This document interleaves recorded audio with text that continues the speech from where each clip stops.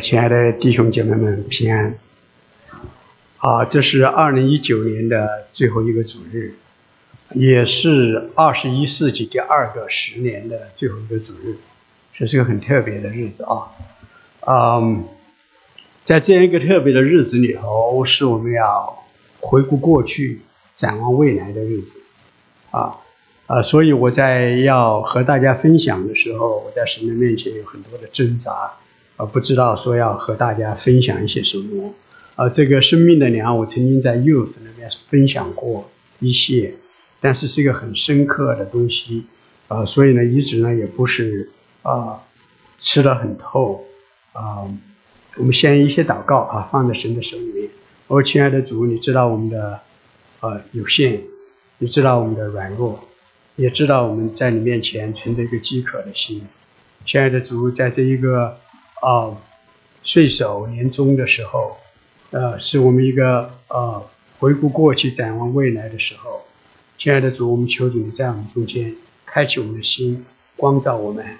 主让我们知道你在我们身上的旨意，让我们知道你在教会中的心意，让我们知道你在我们中间所要做的奇妙的作为，让我们回顾你在我们中间诸般的恩惠，让我们也在你的里面有极大的信心，知道在前面的日子你要显给我们的恩惠比以前要更多，因为不是我们人，乃是我们知道我们所信的是你，因为慈爱的神，因为大能的神，因为在我们中间显荣耀的神，是因为他的名在地上当受诸般赞美的神。亲爱的主，我们感谢你，你在我们中间做成你的工作，遮盖我们一切的不义，遮盖我们一切的不足。主你自己的荣耀全然的彰显出来，我们在你面前静听，你就向我们说话。我们谢谢你，奉耶稣基督的名祷告，阿们。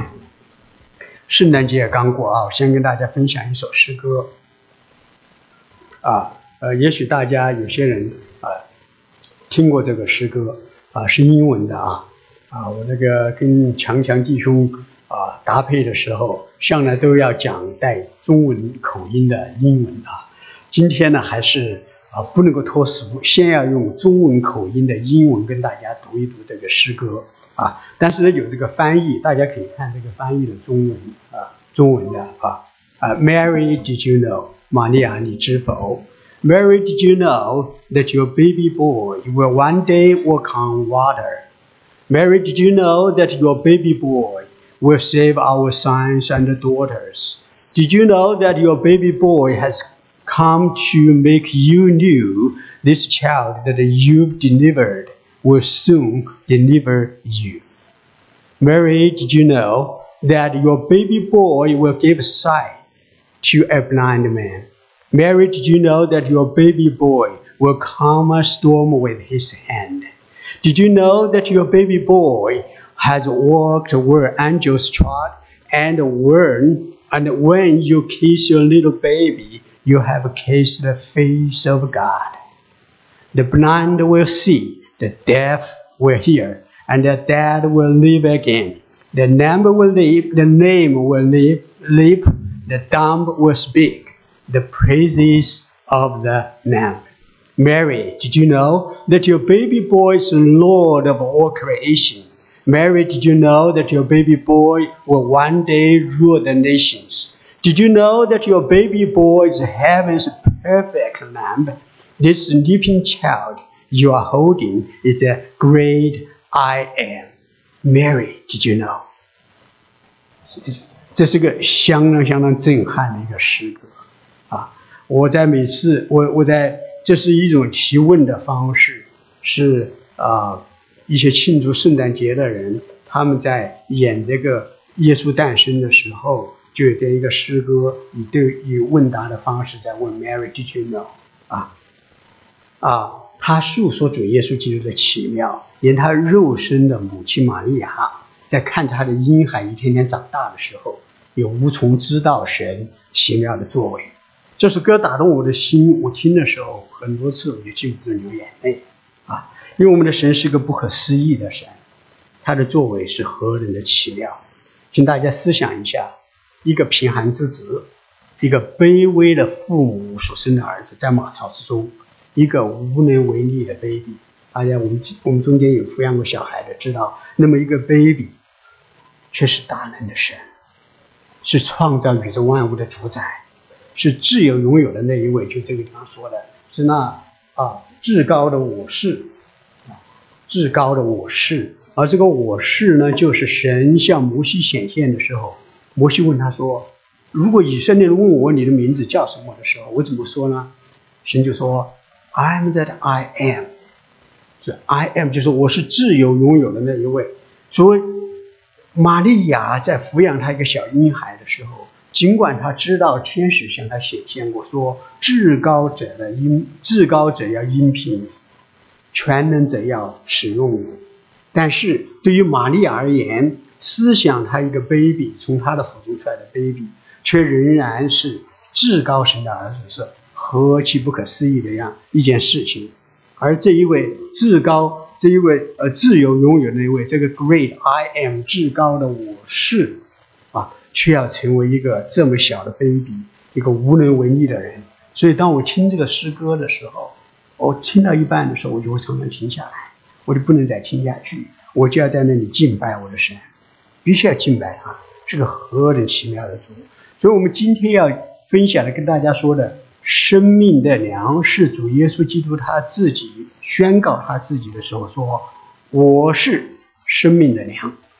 在约翰福音里头呢，有7个我是，而这个我是生命的粮 I am the bread of life 是第一个我是后面还说 I am the light of the world， 我是世界的光，还有一些我是复活，我是生命，我是道路，我是真理，就一共有7个。我是真葡萄树，我是羊的门，我是好牧人，一共有7个我是在约翰福音里面。那么主耶稣在约翰福音里头记载的他所说的这些我是，就是把他自己就表现出来我们看今天我们读的经文说经句说是耶利米书31章33节说，古时耶和华向以色列显现说，我以永远的爱爱你，因此我以慈爱吸引你。我们英文今天的那个version 那个译本不是跟 King James version 是不一样，他那地方就这样说的，我爱你，有永远的爱你，因此我就 joy you with a loving kindness， 我就是以慈爱吸引你。们中文翻译的我觉得是更精确或者说是更好。对我们今天来说的话，那我在教会里头呢，常常会碰见一些的慕道的朋友，这些慕道的朋友中间呢，有一些人就会说，嘿，我真的很想信我来听你们讲福音，讲耶稣，我听了很想信，可是我信不来。为什么信不来呢？有很多的疑问有时候是对圣经本身，圣经上记载这些东西我不明白，对创造对历史，对科学，对人性等等之类的，很多人说我真的是想要信，可是呢我在你们之间接触这些信仰的东西呢，没法信不来。那么当这种问题一旦到我面前来的时候，一般就说你不要去揪这些东西，现在你揪这个东西还没有揪清楚，你要做的一件事情就是看耶稣你看耶稣这一位人，看耶稣基督。当你看耶稣基督，你仔细的去研究耶稣基督的时候，当你真正的认识到耶稣基督是怎样的一位人，又是怎样的一位神的时候，那么很多的问题就迎刃而解因为神他说他以永远的爱爱你爱我然后这个爱就在耶稣基督里面的我记得4-5年前的时候呢就在那个最后那个位置今天是谁坐在那里就在阿姨你后面那个位置上我就坐在那个地方，4-5年以前我坐在那个地方和另外一对夫妻，我们的弟兄姐妹在那边祷告那个时候呢，他们的压力很大，我的压力也很大我为什么压力大呢？那时候我差不多是44、45岁的时候对不起，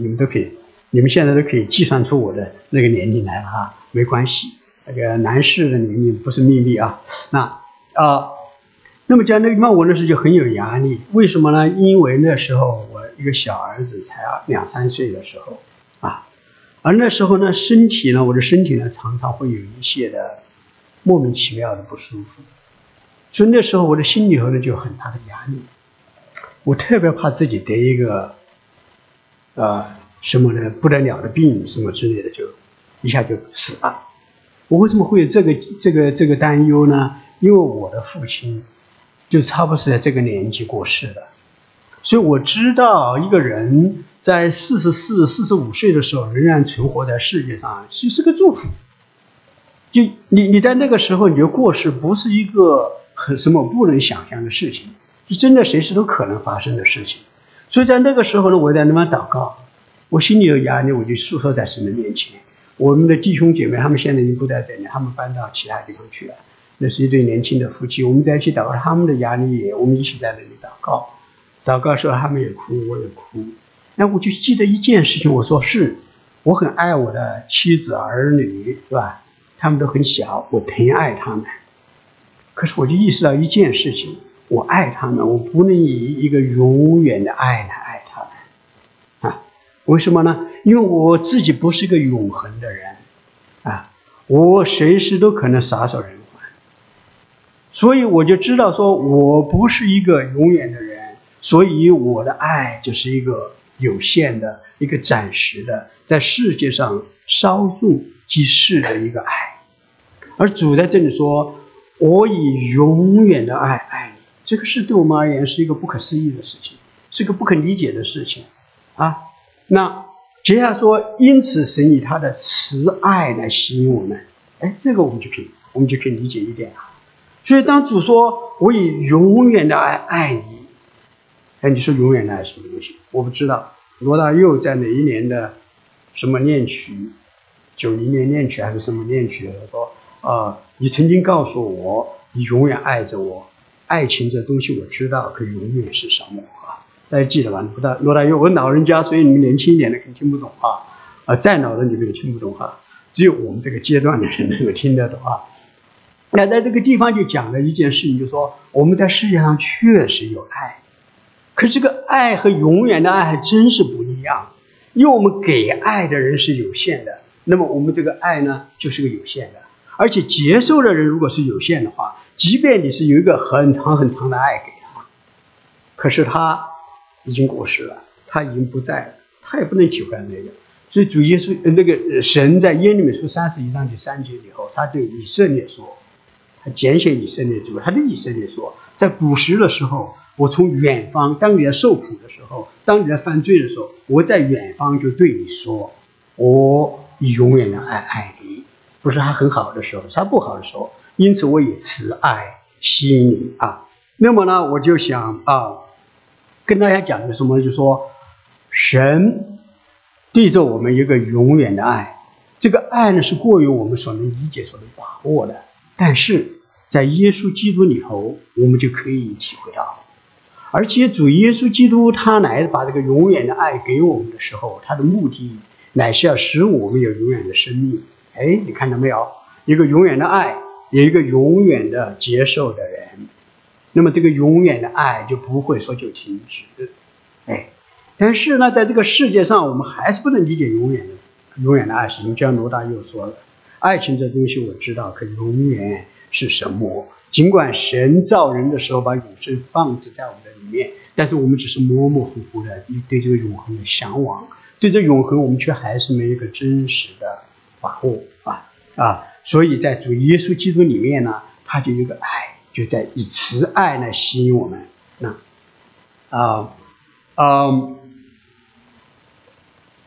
我见过那个一个慕道的朋友他就跟我这样讲，他说你们老是跟我讲永生，讲永远的爱，讲这些，他这个对我没用。我怎么没用他说我饿得要死我就是要吃，可是你说我给你一颗大钻戒，价值连城的钻石，他都没用因为我要的呢就是现在一顿饭一口饭他说的意思真还不是一顿饭一口饭就像我们现在所说的一样，其实我们每个人到这里来都背负着不同的重担，或者是财务的压力，或者是家庭的关系，或者是前途的一个迷茫或者是其他的等等的身体的健康的等等的，我们都有这一些的种种的压力我们带来。神以永远的爱我们的时候，不是说就不管我们现有的，神真的是管我们现有的这一切，而且神管我们的现有的一切，用的现有的一切就把我们就引到他永恒的爱里面去我们继续往下面讲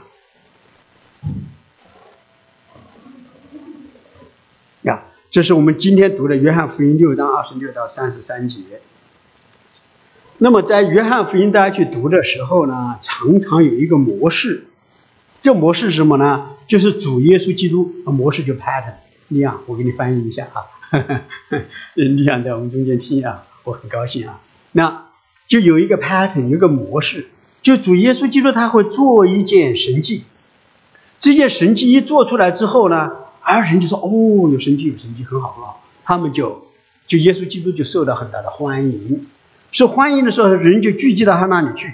而聚集到他那里去之后呢，主呢就知道他们聚集到那里，他们的一些对着主的认识，对着神的认识有不对的地方，所以神就会教导他们，主耶稣就教导他们。而主耶稣基督一旦教导他们的时候呢，就冲突就来了，因为这个教导的话就和这些人他自己的期望大大的不一样。这个不一样的时候呢，主耶稣就要澄清，就要把他们要带到更深更高的地方去，而在带的时候呢，最终呢就会引起这个冲突就越来越激烈，直到最后一刻呢就会破裂。因为主耶稣基督他行一切的神迹不仅仅是为了行神迹，他行神迹的目的，这个神迹就叫 sign， 就是一个记号，这个记号就是要指向他自己，就他自己是何等的一位，他行神迹的目的是要使人认识他。那在这里也不例外。那么我们读的圣经之前呢，主耶稣基督已经行过2个神迹一个神迹是在大庭广众之下的，就是什么呢？用5个饼2条鱼喂饱了5000个男丁，外加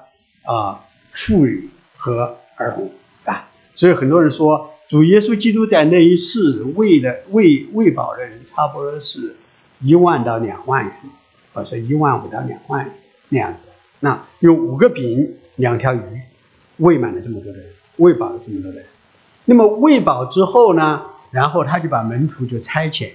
过加利利海，他自己上山去祷告，他就把那些人想要强逼他做王的，他们留在下头。但在接下来呢，主耶稣基督在半夜的时候呢，他就自己从海面上行走到他门徒们坐的船里头去一起到了加百农那边。所以第2天那些人看主耶稣也找不到，最后他们就找到了，就来到加百农那边找到。所以这个对话就在那里，他们一找到耶稣就说拉比什么时候到这里来的？他们找耶稣他们说拉比你什么时候到这里来的？主耶稣就跟他说，我实实在在告诉你们，你们找我并不是因见了神迹。我们说见了神迹找主已经是很落后的了，层次已经很低的了，已经不是神的心意的了。他说你们找我并不是因见了神迹，乃是因吃饼得饱不要为那必坏的食物劳力，要为存到永生的食物劳力，就是人家赐给你们的，因为人只是父神所印证的。所以主耶稣基督在这里讲了一件事，说是主体恤我们的需要，他真的是就是我刚才讲到的，就是说就像那个穆道友讲的，我饿得要死，你却给我一个大钻石，那钻石又不能吃，我现在就是需要就是解决我当下的问题，我的学业有问题，我找工作有问题，我心里头很不平安，因为我在世界上受到很不公平的待遇。我现在需要的你就是使我的心里头平静下来，而不是让我去看这个永恒的东西。永恒的东西我现在不要，我现在就是要这个。那么呢，主耶稣用那个5饼2鱼喂饱那些的人，乃是将他的慈爱显现出来，乃是将他的慈爱展现在他们面前之后，要吸引他们到他的面前来。而吸引他到他的面前来的时候，乃是让他们看见他是何等的一位主，这样子他们就可以得到永恒的生命。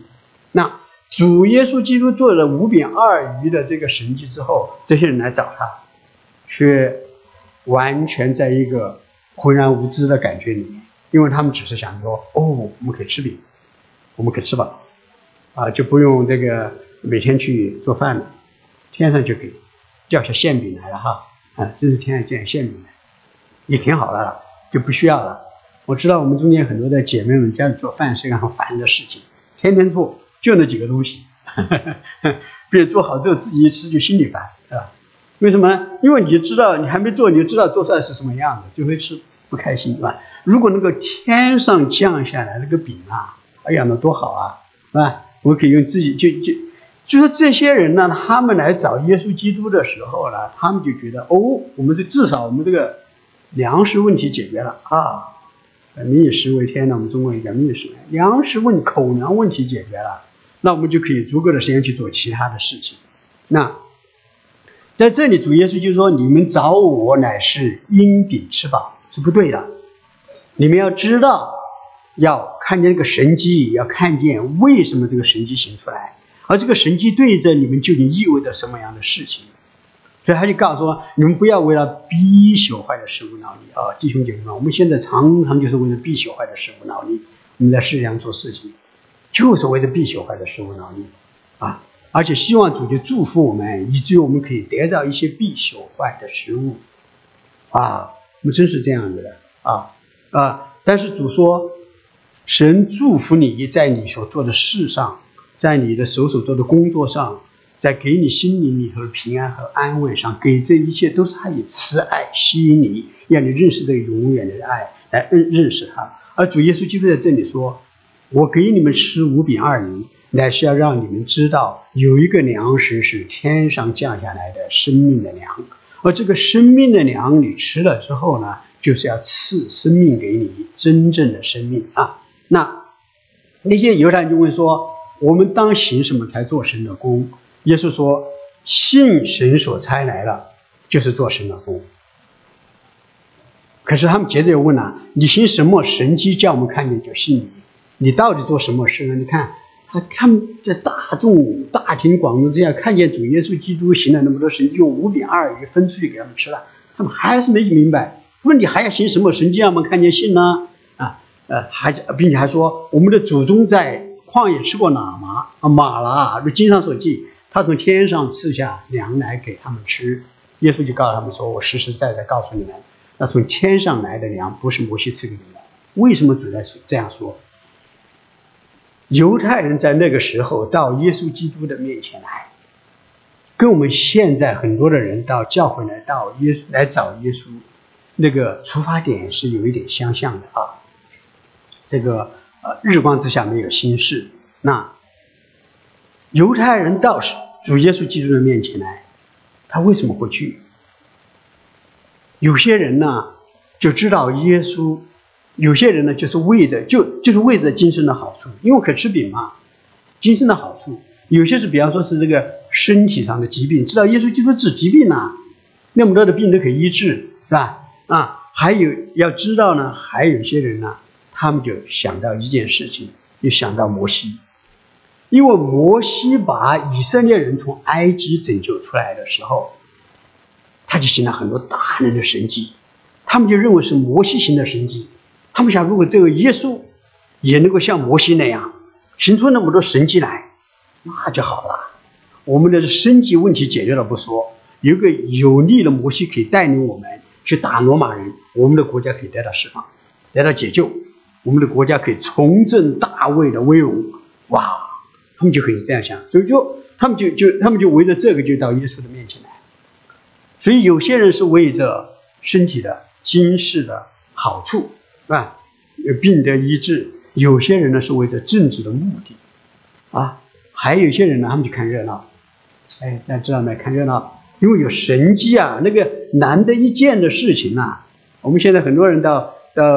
出钱去看魔术啊，看这个表演啊，看那个表演，就凑热闹，就觉得那边很好玩啊，能够得到一些满足。而主耶稣而他们来那边就可以看着，就觉得自己在神经里头有份。哎呀，你们如果去看春晚的时候，那个什么叫牛什么呢？还能做魔术的啊。哎呀，如果你能够跟他一起去做的话，你觉得很有面子的，很好的哈。所以有些人呢，他们来找耶稣，为着今生的好处，为着身体的疾病，为着政治的目的，为着看热闹，为着那个身临其境的体会一些奇异的事情。那么主耶稣就是说 ，No， 你们要知道，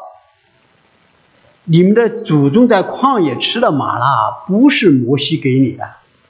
而是在天上的神，天上的父透过摩西给他们吃的。而且神透过摩西给以色列人在旷野吃玛纳的目的，不是只是让他们吃了玛纳就死掉，乃是给一个预表，知道说有一天神要把他的真的粮食从天上赐给他们。而且还说什么呢？而且这个粮食不是什么是这个粮食，而是说谁是这个粮食。所以主耶稣基督一下就把这个生命的粮就从这个人就从犹太人一个错误的观念里头就转达智解，说你们要知道是我的父，天上的父，他把他自己的儿子，他差遣从天上来的那一位来成为你们的真实的粮食，赐给你们所以神给人在世界上的一些的看顾引导，是要使我们到他真实的益处，就是永恒的生命里头来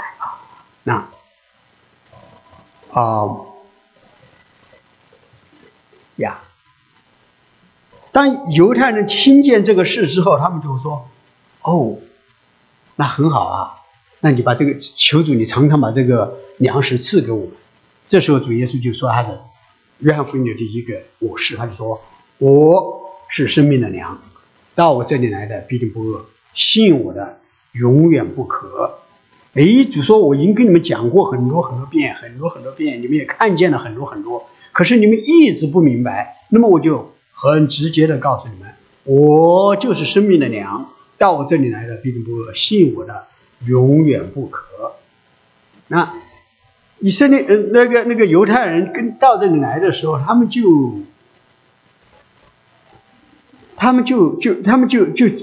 不明白啊，为什么会是这样的？为什么耶稣会这样说呢？是吧？在这里呢，主就说：你们看见了不信，事实上你们要做的就是3件事情。第一，你们要到我这里来大家看那个红的父赐给他的人要到他这里来，所以我们也要到主的面前来，是吧？第二个事情就是什么？第40节讲了，因为我父的意思是叫一切见子而信的人得永生你要去看英文的，他不说见子而信，就说要到主的面前来，而且要乐撇的黑，就是要到他的面前来仰望他的人。第3呢，就是要信他，就会得到永生。所以主在说我是生命的粮的时候，说我是生命的粮要给你们这一个永生的时候，他乃是说你不仅要到主的面前来，而且要仰望他，要看着他，要盯着他，然后呢你要信他，这样他就会成为我们的粮，我们就必定不饿，永远不渴。我就想到我们弟兄姐妹们哪会不饿不渴我们在这个世界上，是吧？我们信了主，我们到主的面前，我们相信他，我们怎么不饿不渴呢？不要说我们的身体层面的，我每天都要吃，每天都要喝甚至是我们的心灵里头也常常的饥渴。我和其中的一些弟兄姐妹们一些的交往我们一些交锋，很多人里头有很多的挣扎或者对着自己不满意怎么这么不爱主，心里真的是很难过。还有一些的弟兄姐妹就为着其他的一些事情心里头总是很低沉，甚至 depressed， 都有忧虑，很难过，是吧？主耶稣就是说，到他这里来的必定不饿，信他的永远不渴。他说的饥渴究竟是什么呢？是吧？我们就要知道，主耶稣基督在这里讲到的，真是不是我们在世界上我们的心灵里头的，或者是我们这一个情绪里头的，或者我们关系里头的等等之类的饥渴，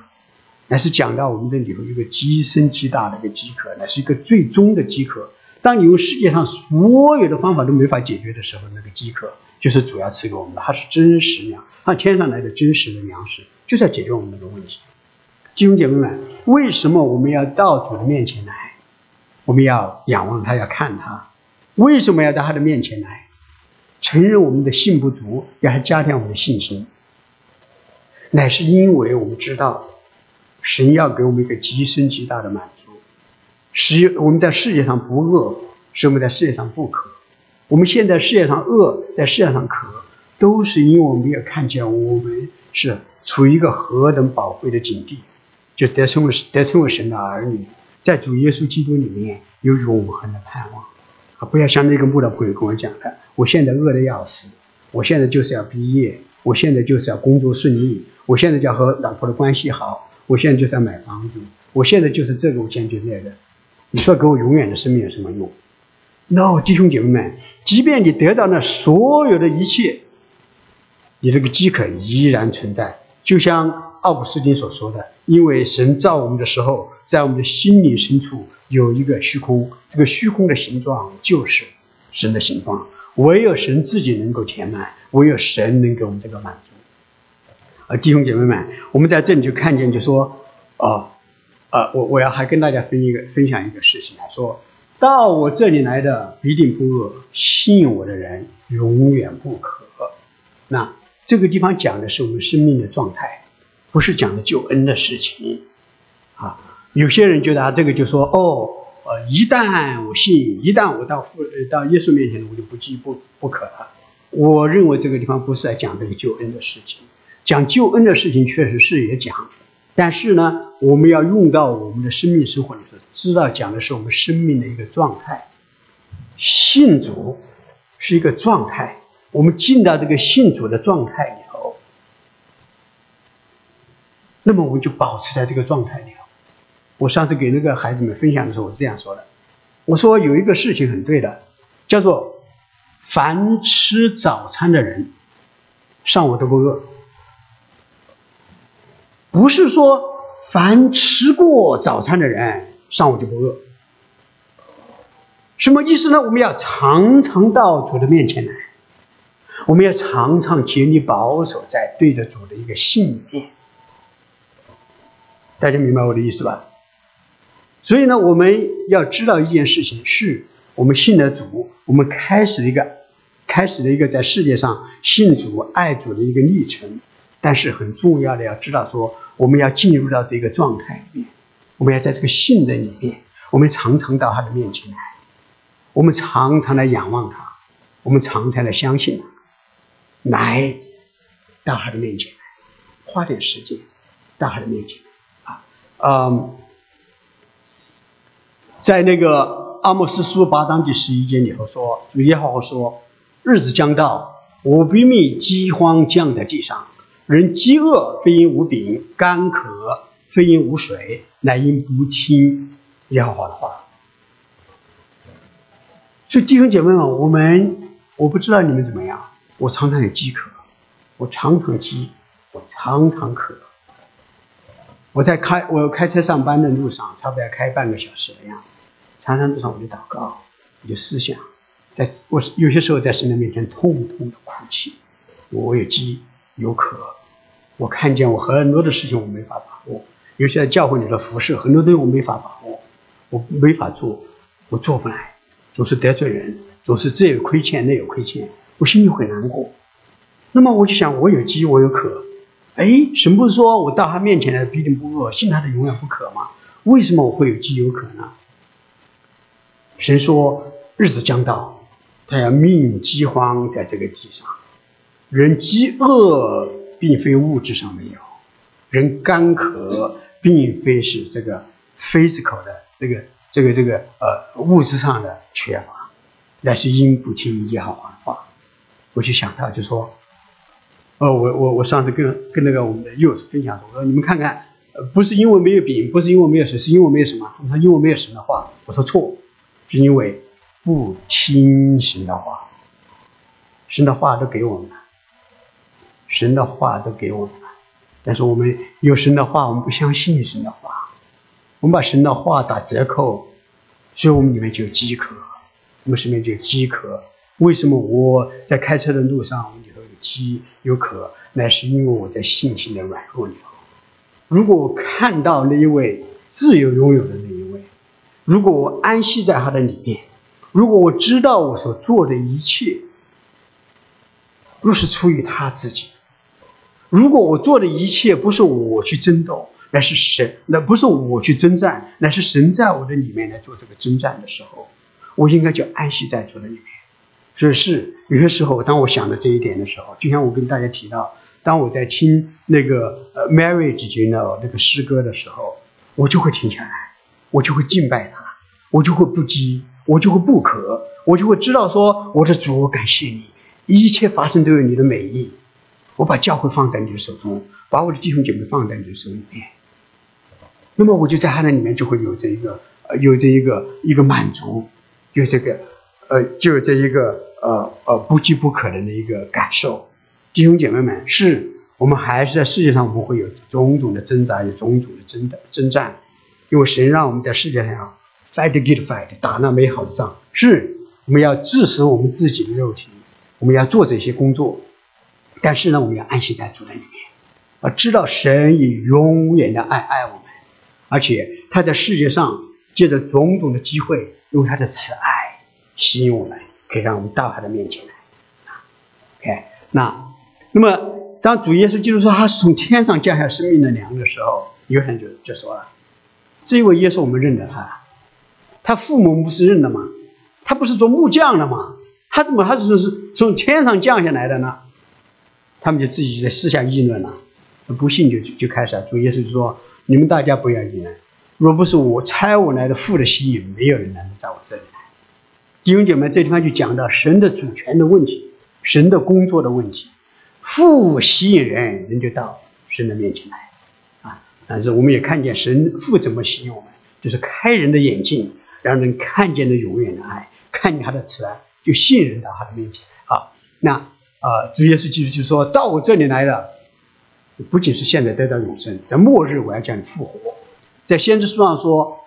他们都要蒙神的教训，所以凡听见父之教训与学习的，就到我这里来，讲到人的责任。父借着主来吸引我们，而人呢却要听，要把自己的心打开，听见之后有学习，就到他的这里来。你到他这里来的时候，你来看他，你要注视他，你要仰望他，那么你会信他。你要信他的时候呢，你就知道什么？这个耶稣基督就说：“哎，我就会把这个永远的生命给你们。”而且他在说：“我是从天上降下来生命的粮。”弟兄姐妹，这个地方讲到天上降下来生命的粮，你要去看英文，不一样。他不是说，他不是讲的说 the bread of life， 就我们前面讲的，他说什么 ？I am the living bread， 我是活的粮食。这地方讲主耶稣基督讲的，他说他是活的粮食。我们哪有活的食物了？没有了啊！我们做的馒头啊，馒头呢不是活的了，你把它种在地上，不那长出馒头来，那开心了。那我们就把馒头种下去，就摘馒头吃，那很开心了，没有是吧？那这个地方讲的 bread 就食物嘛，是吧？所有的食物终究都是要把它的生命给，当我们来享受这个食物的时候，它的生命就没有了。但主耶稣基督说 I am the living bread， 我是活的粮食。哎呀，我读这个的时候我就很感动啊！我想到在罗马书第12章里头讲到说，就说保罗说，弟兄们，我以神的慈悲劝你们，把身体献上，当作活祭，是圣洁的，是神所喜悦的。你们如此侍奉，你们如此敬拜，乃是理所应当的。他讲的说，我们要做活祭，我们应该要 be living sacrifice， 但主耶稣就在这里说 I am the living bread。 弟兄姐妹，我就想到这样，我就感到很兴奋呐。我们怎么就不能做活祭呢？我们常常在痛苦啊，说哎呀，我把我自己放在祭坛上啊，主啊，活祭放在这里，转身我走的时候，活祭也跟着下来了，我觉得还是我行我素了啊。主说什么？是你们要做活祭，但你唯有吃着活的粮食，你才能真的做一个活祭，否则呢，我们就是靠自己的力量去做。如果我们吃着活的粮食的话，那是主在我们里头做，我们就自然而然把自己献给神呀。宋尚杰博士写的那个诗歌讲了很多，不是我，乃是基督，不是自己挣扎，乃是主在里面动工。就所有一些都他就体会得很清楚，但是主在我们的里面。我们就看见这个地方就讲到说，主就讲到说，他是从天上降下来的活的粮食，当我们吃它的时候有生命，我们末日要复活，而且我们在世上生活的时候可以作为一个活祭献在神的坛上。在这个地方我就继续讲的，就说我要赐的粮就是我的肉，为世人之生命所赐的。大家看见没有？这个交谈和犹太人交谈就越来越痛苦了，因为他们刚开始只是说哎呀，你再给我编的食物吃什么，后面主说我就是天上降下的粮。他说你从天上来，你不就是一个木匠吗？我们都认识你的父母啊。那主说若不是父的吸引，你们不可能来。而且接下来说这个粮食就是我的肉，为世人之生命所赐的。这个人就没法接受了你怎么能够把你的肉给我们吃呢？这地方主就很自然的就会讲到一件事情，就是讲到他为着世人把他的身体献上的事情。那他说犹太人说怎么能把他肉给我们吃？耶稣说我实实在在的告诉你们，若不吃人子的肉，不喝人子的血，就没有生命在你们里面。我的肉是真可吃的，我的血真是可喝的。吃我肉喝我血的人藏在我里面，我也藏在他里面。你们看见没有？这个生命的粮，这个活的粮，这个神所赐的粮，这个从天上降下来的粮。当我们吃这个粮的时候，不是我们自己去长，当我们吃着粮的时候，其实是形成的是一个我们和主的关系。大家看见没有？因为主说吃我肉喝我血的人，我在他的里面。我感谢主。今天早上我祷告的时候我就很感动啊，我在家里我祷告，我主啊，我感谢你在我的里面，而且我也在你的里面。我在你的里面，我就可以到父的面前来，我就可以来敬拜他。所以这个地方我们就看见主说他是从天上降下生命的粮，不是只是为了在世界上有一个暂时的好处，乃是使你和永生的神一个关系建立起来。他在我们的里面，而我们也在他的里面，对吧？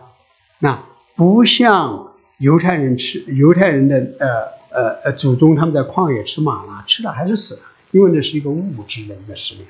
吃了之后终究要死啊。那这是主在迦百农的会堂给他们讲到。那主耶稣基督讲了他的救赎的时候，他要把生命赐给人的时候，他就讲了他必须要上十字架，他的身体要剥开，他的血要流出来，因为人的罪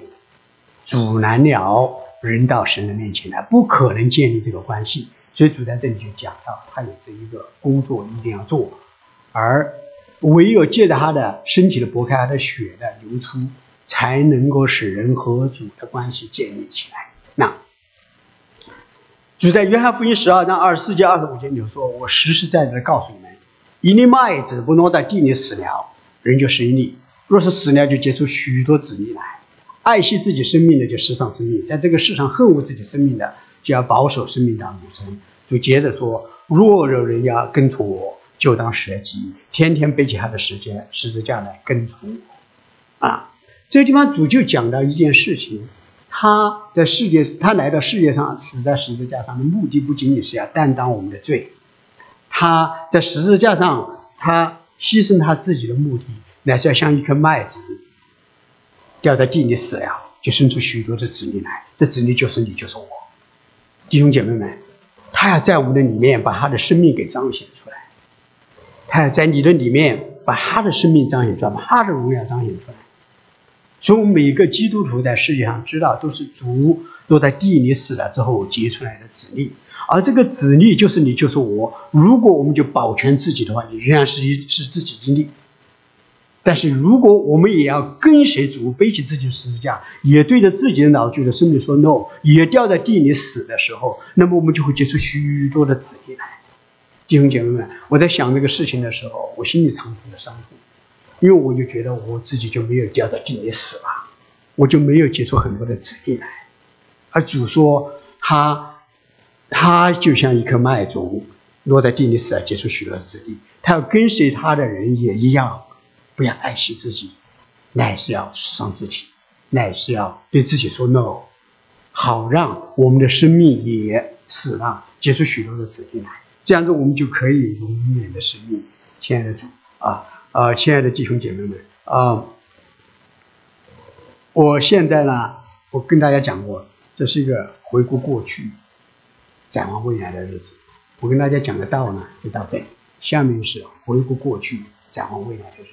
我跟大家从心里头讲了很多的就这个生命的粮的事情，因为这个生命的粮，我不想大家只是听一听我今天听见这个生命的粮的一篇道，我乃是希望这个生命的粮真的是我们喝它给吃这个生命的粮的主耶稣基督，喝他的血就真的喝了，真的有他在我们的里面就可以出来。那过去这是这个21世纪来，21世纪第2个10年的最后一个主日。那么我们回顾的时候可以回顾10年，也可以回顾1年。而我弟兄，我是1996年来到这个教会的，来到美国来到这个教会的。那么我也可以回顾过去的20年。弟兄姐妹们，那我们在过去的10年以后呢，有很多的事情发生，我们的教会我自己那我们这个堂就是2010年献堂的3月份献堂的是吧？我们的这个新堂就是2010年3月20号献堂，3年的话就10年了，是吧？所以我们就知道，就是在过去这个10年以后，我们的教会有了新的堂。在过去10年里头，还看见很多其他的事情的发生。弟兄姐妹们，我们中间有些的人也许接触王牧师不是很多，不是很深的，不知道。他在今年的9月份的时候，就和师母就回到上海去。他当时说还有心还要再回来，但很有可能他不会再回来了。他后面又说他不会再回来。但是呢，这个王牧师这一次在我们中间他就走，其实带走的是我们教会的一部分。弟兄姐妹们，我不知道你们怎么看王牧师尤其是最近1年他在上头讲道的时候，最近1-2年上头讲道的时候，我们下面有很多的不真的认识王牧师的人觉得很 boring， 翻来覆去一个见证讲几遍。19岁我悔改，圣灵光照我去做监狱，神给我看的异象因为这个异象我在监狱10几年，我就不发怨言。我们就听了一遍又一遍，听了一遍又一遍。有些弟兄姐妹就觉得怎么回事啊？这些弟兄姐妹们，这些长老，这些执事怎么不去提醒老人家？天天讲这个东西，我们听烦了，是吧？可是你们要知道一件事情，王牧师他离开，他就是真的就把教会一部分离开了，他就拿走了，就离开了。因为我们中间，我们的长老们，我们的执事们，从前和王牧师在一起的时候，知道他是怎样的一个人。每个人都会有年老的时候，当一个人年老的时候，他的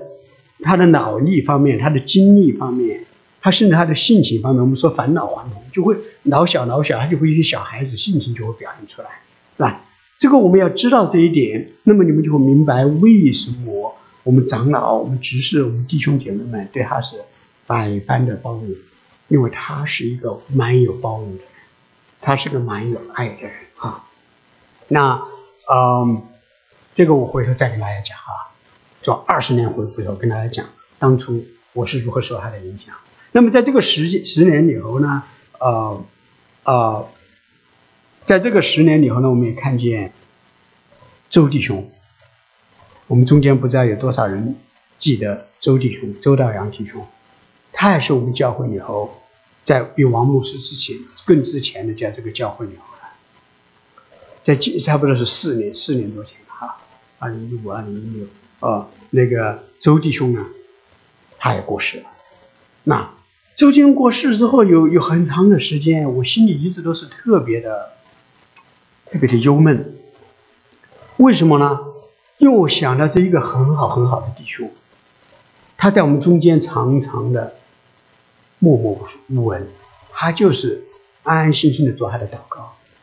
安安心心的去关怀弟兄姐妹们。他身体不好，我们也不知道的，他就关怀弟兄姐妹们。我们有一段时间是他和我们在那个溪水旁里，我们一起聚会，而他就给我们一起就一些的交通什么，就觉得哎呀，这个弟兄你们也觉得他有什么很特别的地方，但是呢，这个弟兄在他的生命却流露出来一个成熟的基督徒的生命。唯有在他离开之后，我就很舍不得，我就幻想了说，哎呦，这个弟兄在我们中间的时候，我怎么没有好好的去宝贝，怎么没有好好的去跟他一起去交通，去关怀他？总是他来关怀我，我从来没去关怀他。他的身体不好的时候，我怎么没有去关怀他？我怎么没有哪一次我就提他的名为他的身体去祷告？那我没有。哎呀，弟兄姐妹们，然后我就想到，就说在过去的10年里头，王牧师走了，周弟兄他在我们中间做传道人，以前做传道人，他没做过我的传道人。我来的时候也是王牧师在这里，但是新正兄在这个地方的时候，王牧师周道阳弟兄就在这边做传道人。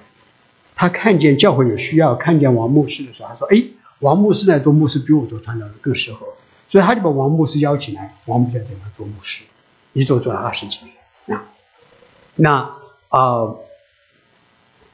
再讲的要讲的东强兄，我们中间有没有人记得东强兄？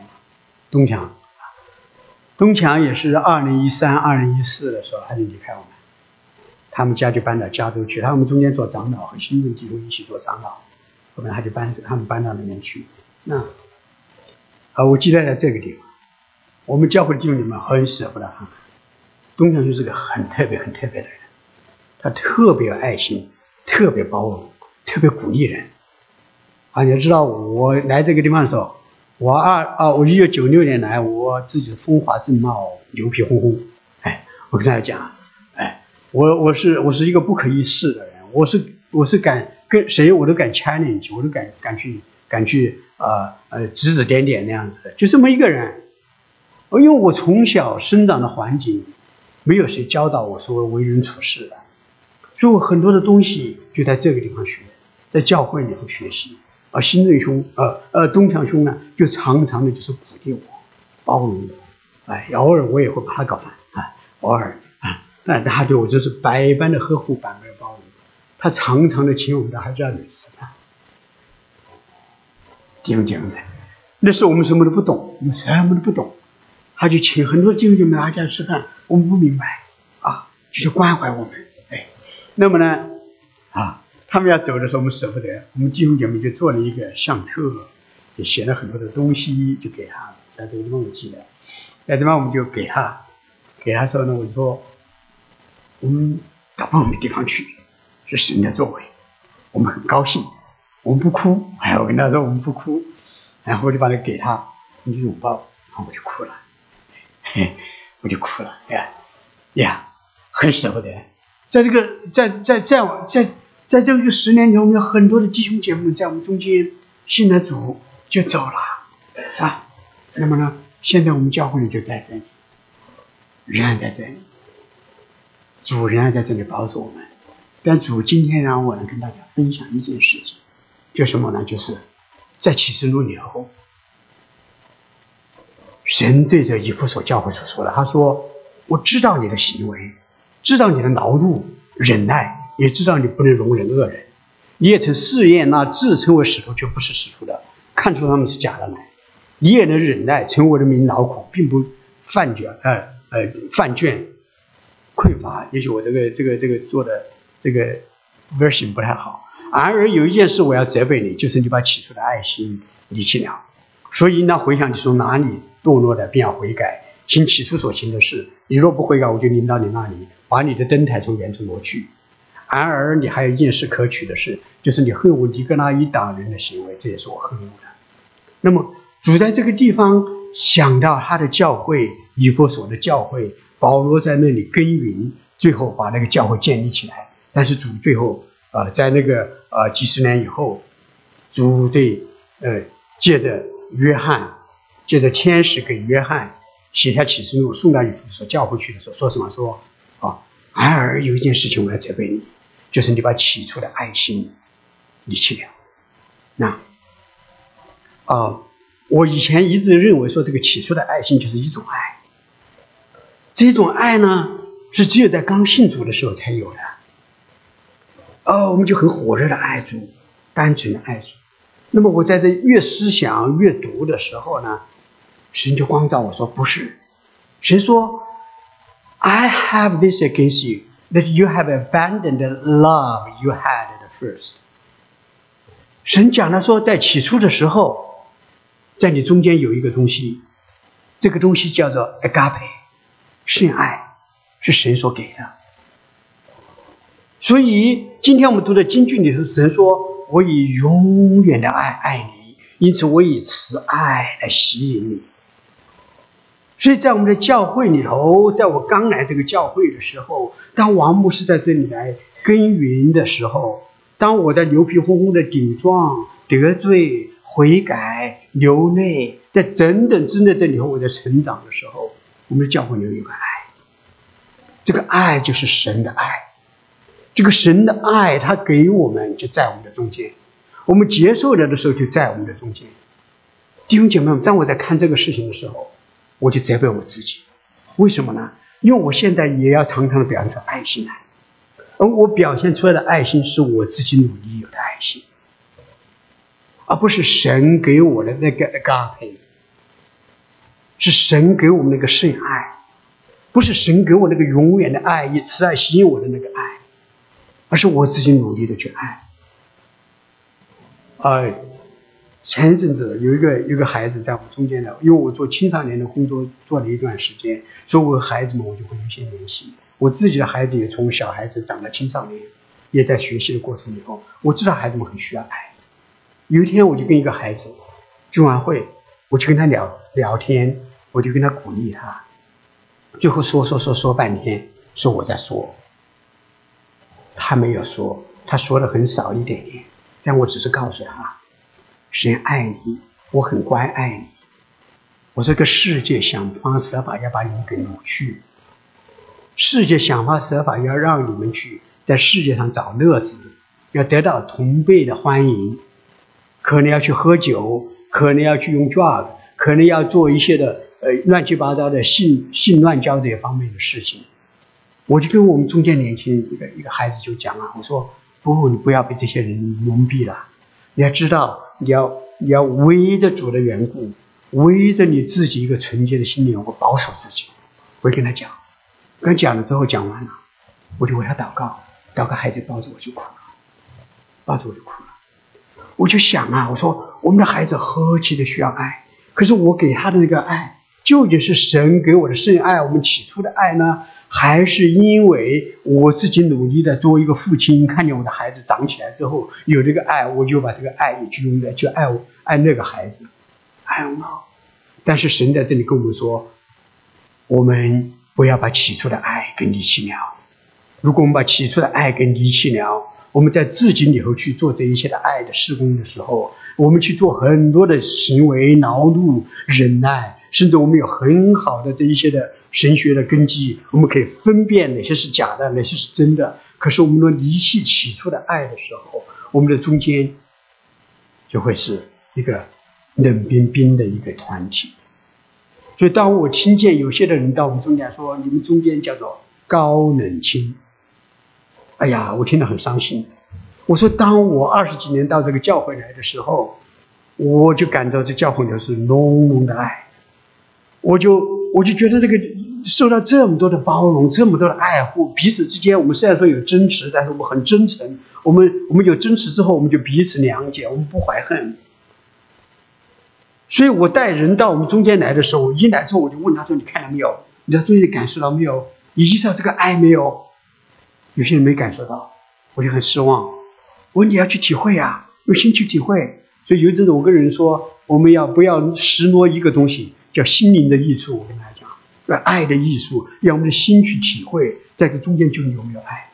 可是现在呢，有些人到我们中间来说，你们中间水平很高，每个人都很难，都很清高。哎呀，没有这个爱，哎呀，我听着就很伤心。我说 no， 弟兄姐妹们，我们一定要回到起初的爱心了。我们不可缺乏我们的行为，我们的劳苦，我们忍耐，我们真理上的建造，但是我们一定不可离弃起初的爱，就神给我们的深爱在我们的心里面。弟兄姐妹们，那圣诞前夜的晚上，我在这里碰见一个在我们中间受洗的孩子，但他现在不在我们中间聚会，他到个美国人中间去聚会。我跟他提啊，我说呀，好久不见你了，你现在好吗？你还聚不聚会？他说我聚会啊。我说在哪里聚会？他说我在哪聚会。我说哦，你聚会就好。他说我不仅聚会，那边很多服饰啊。我说你那边很多服饰？他对呀。他说我在他们那边团契，我去参加很多呀。我在高的时候，一个星期我参加他们4次团契，他们团契很好。我在那里觉得受到包容，受到爱，我就觉得那里我能够犯错误，我能够怎么样？但是人都会如何。我说我们中间没有啊。他说不知道。他说我总觉得很容易觉得有被定罪的感觉。他说这个，哎呀，我说好啊，弟兄啊，你要那边就好好成长。可这个就对我一个很大的提醒，我弟兄姐妹们，上一次你为长老们祷告是什么时候？玉成兄，我新正，我们都是很软弱的人，我们自己也反省，教会这样冰冷，是不是我们没有爱？是不是我们之间没有爱？我们也在反省。可是弟兄姐妹，我们真的需要每一位都为着教会来祷告，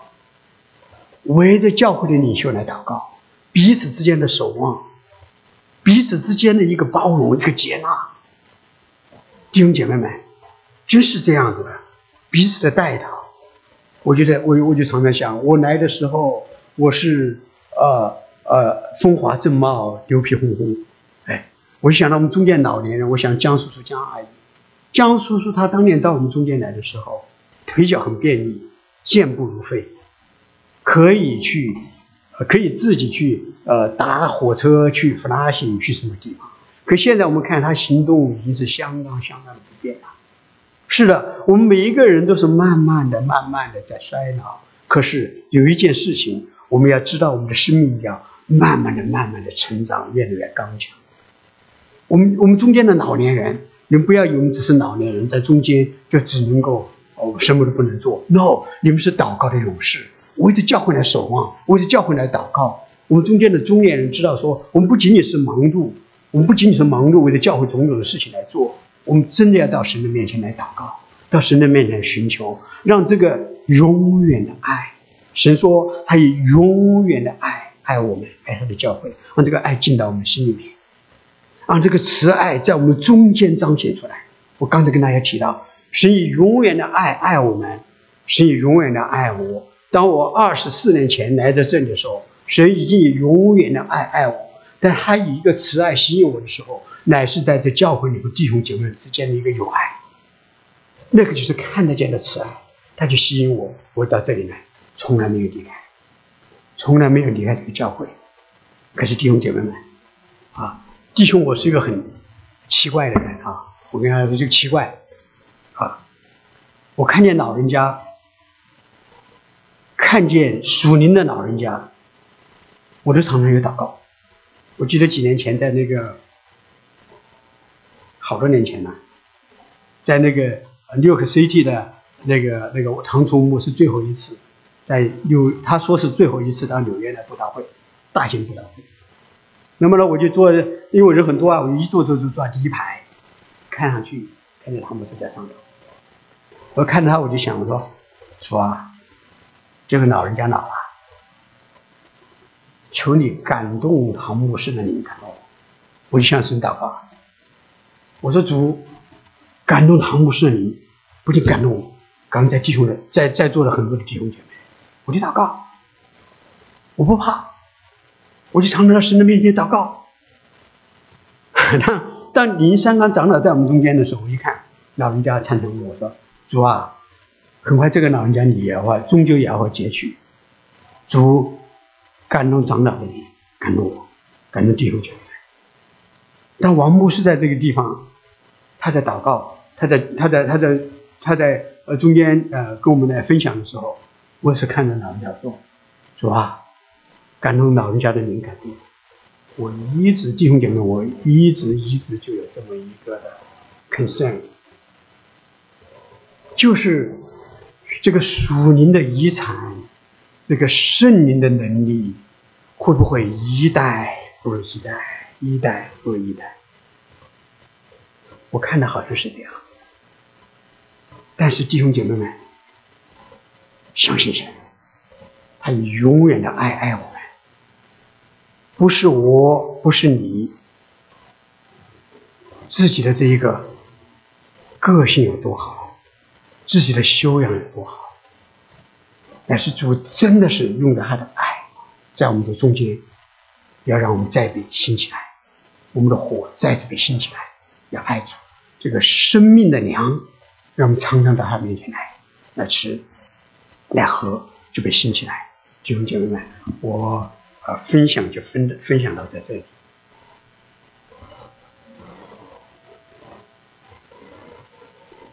过去的10年过去了，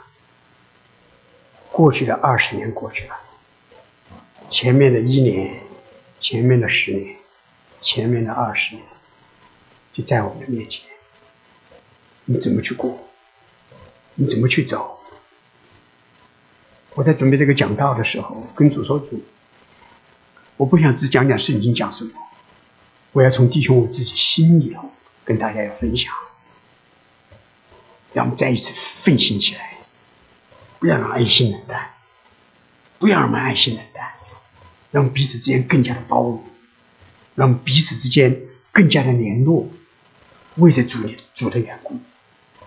为着教会，因为着教会的缘故，我们来在世上好好的生活。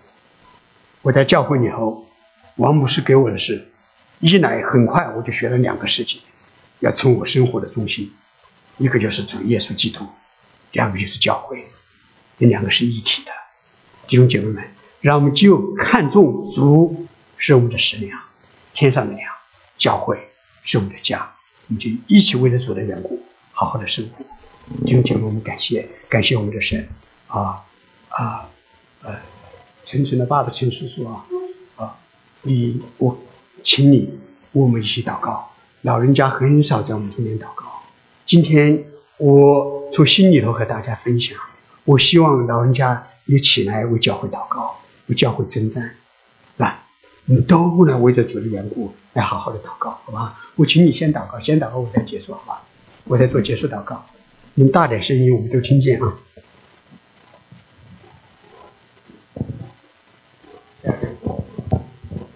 我们的天父，我感谢你多年来带领我们走在那个铁路上，我们牢记你的教诲，我们要把你的爱心一直体现在我们整个教会里面。我们要每天吃你赐给我们的粮，生命的粮，喝你你的水，使我们不渴，让我们的教会能够人人多将你的慈爱多传承下去。我们谢谢你这样的祷告，奉耶稣基督的名。亲爱的主，我们感谢你你看我们的众弟兄姐妹都在你的面前在这一个第二个10年，21世纪第二个10年的末了，在这一个今年最后的一个主日，我们到你的面前来。你知道我们的需要，你知道我们的挣扎。我们在你的面前，我们承认我们的不义，承认我们的亏欠。我们求主你自己在我们中间搅动我们的心，让我们的爱火再一次燃烧起来，让我们爱慕你，让我们渴慕你，让我们跟随你，让我们高举你，让我们被你所改变，被你所使用，被你所高摩。在任何的地方我们都宣扬你，在不同的地方我们都彰显你的荣耀。亲爱的主，兴起你的作为，在这个世代之中，在我们的教会里，在我们家庭之中，在我们夫妻之间，在我们的亲子之间。主啊，你自己做这个工作，让我们知道我们活着不是为自己，不是围着我们自己的家庭，甚至不是围着我们这个小小的教会，主，乃是围着你的国度，因为你以永远的爱吸引我们，你自己从天上降下来，成我们生命的粮，要成就这个工作。亲爱的主，你祝福我们，我谢谢你，奉耶稣基督的名祷告。